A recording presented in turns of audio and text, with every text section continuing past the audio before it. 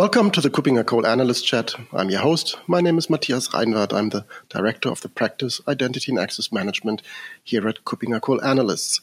This is the final episode for 2022. And for this episode, my guest is Martin Kuppinger. He's the Principal Analyst and one of the founders of Kuppinger Analysts. Hi, Martin. Good to see you. Welcome, Matthias. Pleasure to talk to you again. Great to have you. And we want to take a look back at 2022, and looking back always means also looking into the future, what will be relevant next year. So if you look back at 2022 as an analyst at the topics that we cover at Identity and Access Management, at Cybersecurity, what was most striking and what might have the most influence also on next year?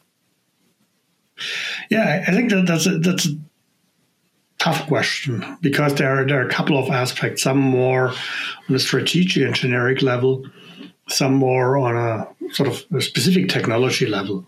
But when I look at some of the major things that we have observed, that we see happening, aside of all that work organizations still have to do in the foundational aspects of IAM and cybersecurity, in modernizing what they did over the past 1 or 2 decades, I think there's still zero trust as one of the most relevant topics. I think the important thing nowadays is not just what is zero trust and why do we need it, but to really put it into practice. And this is the task where it really becomes challenging, because it means we need to go from a high-level paradigm to concrete architectures and understand which capabilities of different types of technologies, such as certain IAM capabilities, certain cybersecurity capabilities,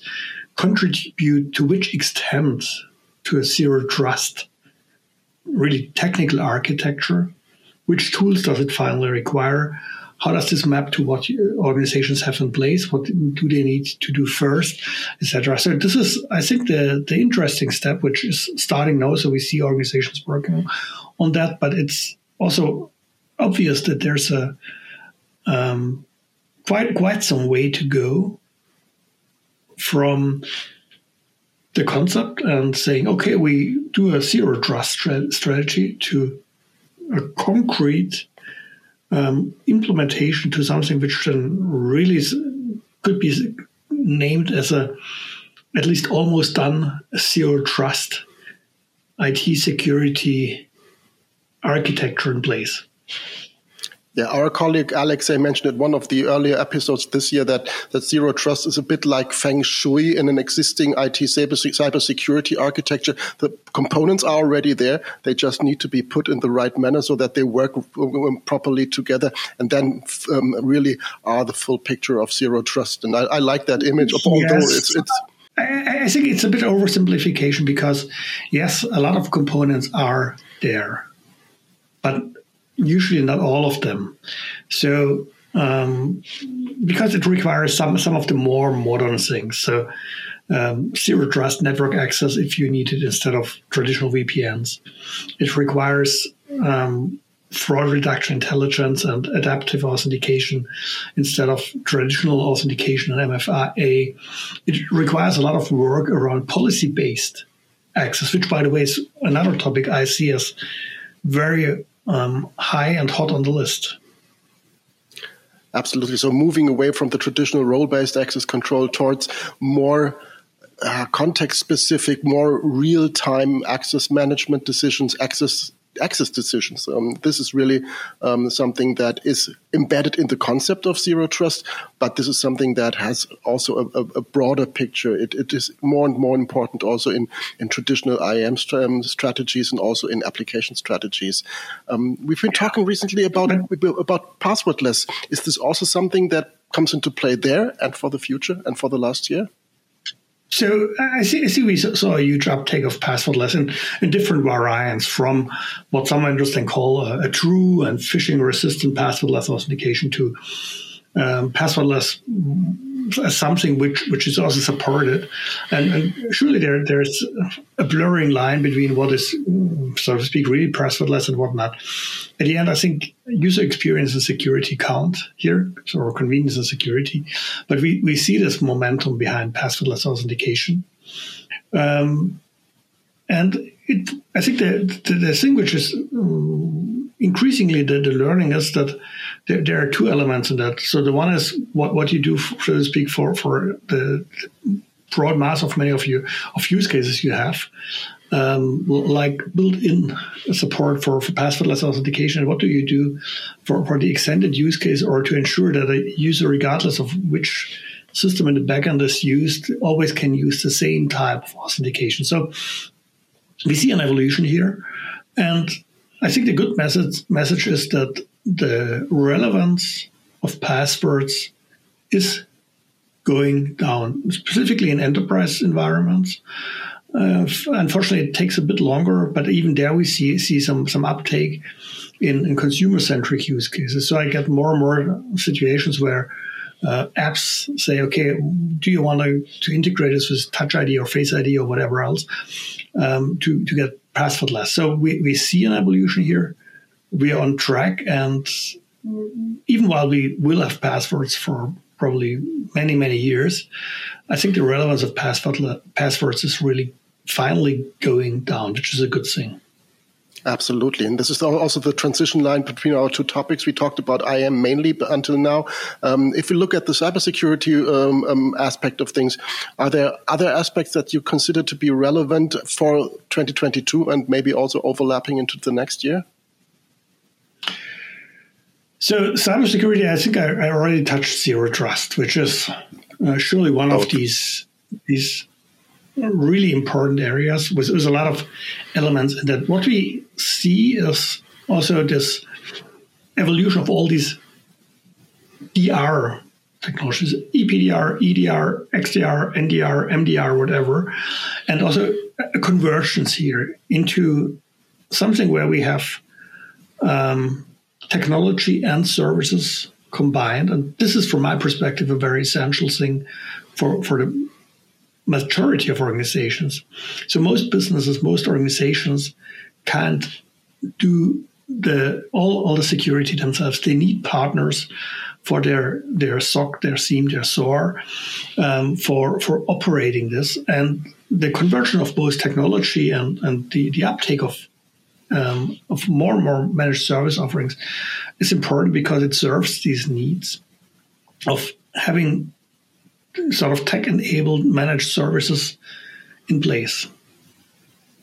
And I think that also goes beyond what you just described. This is an important aspect that you just mentioned, but we see it also in existing infrastructures that have been run on premises by own teams within larger organizations. And those organizations are really looking at this existing infrastructure and at this existing operating model and think of modernizing that for various reasons, including the skills gap. The people are just not available. So why not hand that over in a proper manner over to a managed service provider? And I think this is a trend that will continue in 2023 as well, right? Yeah, but the key term is proper manner here. So you can do a lot of things really badly wrong here, because you still need internal teams that work with the provider. You need to have an exit strategy or a transformation strategy to other service providers. You need to have some level of skills, and you need to have control about what a service provider does, to understand is this really the right way to do it? Do we really cover, or does the service provider cover what we need? And so what I see far too frequent is a lack of thorough understanding of what needs to be done internally. Also, how does this integrate with process? So if you have a SOC as a service, you still need a business impact analysis done internally. You still need an incident response management process that goes from that service provider to your internal teams up to your board, depending on which level of crisis you're experiencing, etc. And I think this is something which tends to be a bit underestimated by saying, okay, we do it as a service and we are done. But there's always a split of responsibility, tenant and provider responsibilities. We're talking about this for decades, more or less, and it remains very essential to have this well-defined, well-thought-out split of responsibilities. And usually in a good target operating model, it's not only tenant and provider, because there might be a cloud provider, and so the technology used by a managed service provider that works with the internal tech team, that tech team works with other internal teams like business teams. So you have the 4 or 5 or 6 levels you need to look at with different accountabilities and different responsibilities. And this is what you need to define. I fully agree. And as you've mentioned, it's the division of processes, of responsibilities, of the way people and organizations communicate with each other along the supply chain, which it is in that aspect. But on the other hand, something that has proven really successful, and this is something that we as Kuppinger Call analysts can be a bit proud of, is that we also have a tooling for dissecting architectures based on standardized methodologies and standardized models and paradigms. And these are the fabrics architectures that we introduced earlier, so a few years ago, but they really gained traction over this year, and we used them in various contexts. And they are also accepted and renowned within vendors and other organizations, consulting companies that understand that these are really valuable tools. So the identity fabric, the cybersecurity fabric, and I think we will work on that in the future as well, right? Yeah, and I think I'm proud of seeing for instance, our identity fabrics paradigm being so widely accepted also by other analyst companies, and incorporated in many organizations, used by vendors, because it shows that this is something which is really helpful. And I think, and this goes back a bit to zero trust and to other aspects. We need some sort of a holistic perspective, a bigger picture, and something which is still flexible. So not saying this is the one big monolithic tool, but this is the framework in which we can decide and understand what we need and how we build our IAM, our overall cybersecurity, our zero trust infrastructure. And I think this is where these models have proven to be very helpful, also together with the reference architectures. And so, yes, it's important to have these concepts and go away from, I have a problem, I buy a tool, to I have my framework in which I then subsequently improve what I'm doing in identity and in cybersecurity. Absolutely. If I think back 1 year to December 2021, I would not have dared to make any thoughts about the following year. Do we dare to make any expectations to tell us anybody what we think will happen in 2023 in cybersecurity and IAM, or are we reluctant to do so? So I think there are a couple of things where I expect some progress. So there are some open themes we just start to talk about, like we need to get better in ownership, like not only ownership of technical accounts from IGA to PAM, but also for integrating identity management and data ownership, integrating identity management code ownership to have really consistent transfers and well-working mover and lever processes that care for transfer of ownership. So this is more on the sort of the foundational side of things. We already touched policy-based access and just in time, and we see a huge uptake here already happening in the space of developing digital services, where we see more and more use of technologies or standards such as OP80 or policy agent, but also we hopefully see more in the sort of the standard applications and legacy IT. And I always say it's not a new topic because IBM released RAC-F back in 1976, so 46 years ago. And so that concept is not new. We need to make it work, and we need to use it way more broadly. And policies are a key element in zero trust, so we anyway need to get better here. So I think this will be something where we see quite some evolution in the next year. We will see further evolution around all the authentication stuff, with some of the MFA methods being a bit under pressure from a security perspective. We surely see then also more integration into whatever fraud intelligence generally speaking, a bit more of AI-powered solutions, and also the uptake in using managed services will continue, including also using more as a service deployments. As I said, it still means you need to understand what you're doing. You have your own responsibilities, but we will see an evolution, and surely we will see more happening in practical use of decentralized identity. And one of the hot topics also is how can you optimize onboarding processes for identities, for different types of identities, be it workforce in a work from anywhere world, be it your customers and consumers.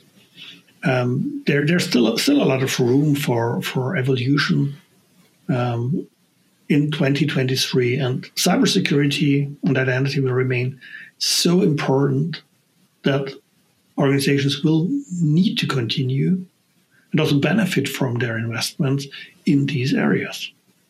Absolutely. And that was really an extensive list of areas to watch. So for our audience, if you just rewind a bit and take notes, I think these are really important aspects to have a look at. And when it comes to predictions, I'm a bit reluctant, but one prediction I dare to do from Kuppinger Cole Analyst, there will be a new set of services, new digital services being made available early next year, early 2023. So you please watch the space at kuppingercole.com for new interactive digital user experiences focusing on decision makers and vendors, and that will be released early February, I assume. So sometime early next year. So this is really something to look forward to. I don't give away any names. I'm not allowed to. But there will be more to see, and we will talk about it extensively early next year. Yeah. And this will be powered, so to speak, by all the knowledge, all the experience we have accumulated over 2 decades now. And it will seamlessly integrate with sort of the human services. So if you need stuff or input talks beyond the digital services, there will be always a continuous flow to engage with us directly. Right. So no fears. We as analysts won't be replaced by ChatGPT. We will be there, but there will be more technology to support us, to augment us, to give better user experiences. Thank you very much, Martin, for sharing your insights, for having a look back at 2022 and the outlook onto 2023. And we will be back early January with the next episode of this podcast. This is the final one for 2022. But watch this space. We will be back with a new episode very soon. Thanks again, Martin. Thank you. Bye-bye.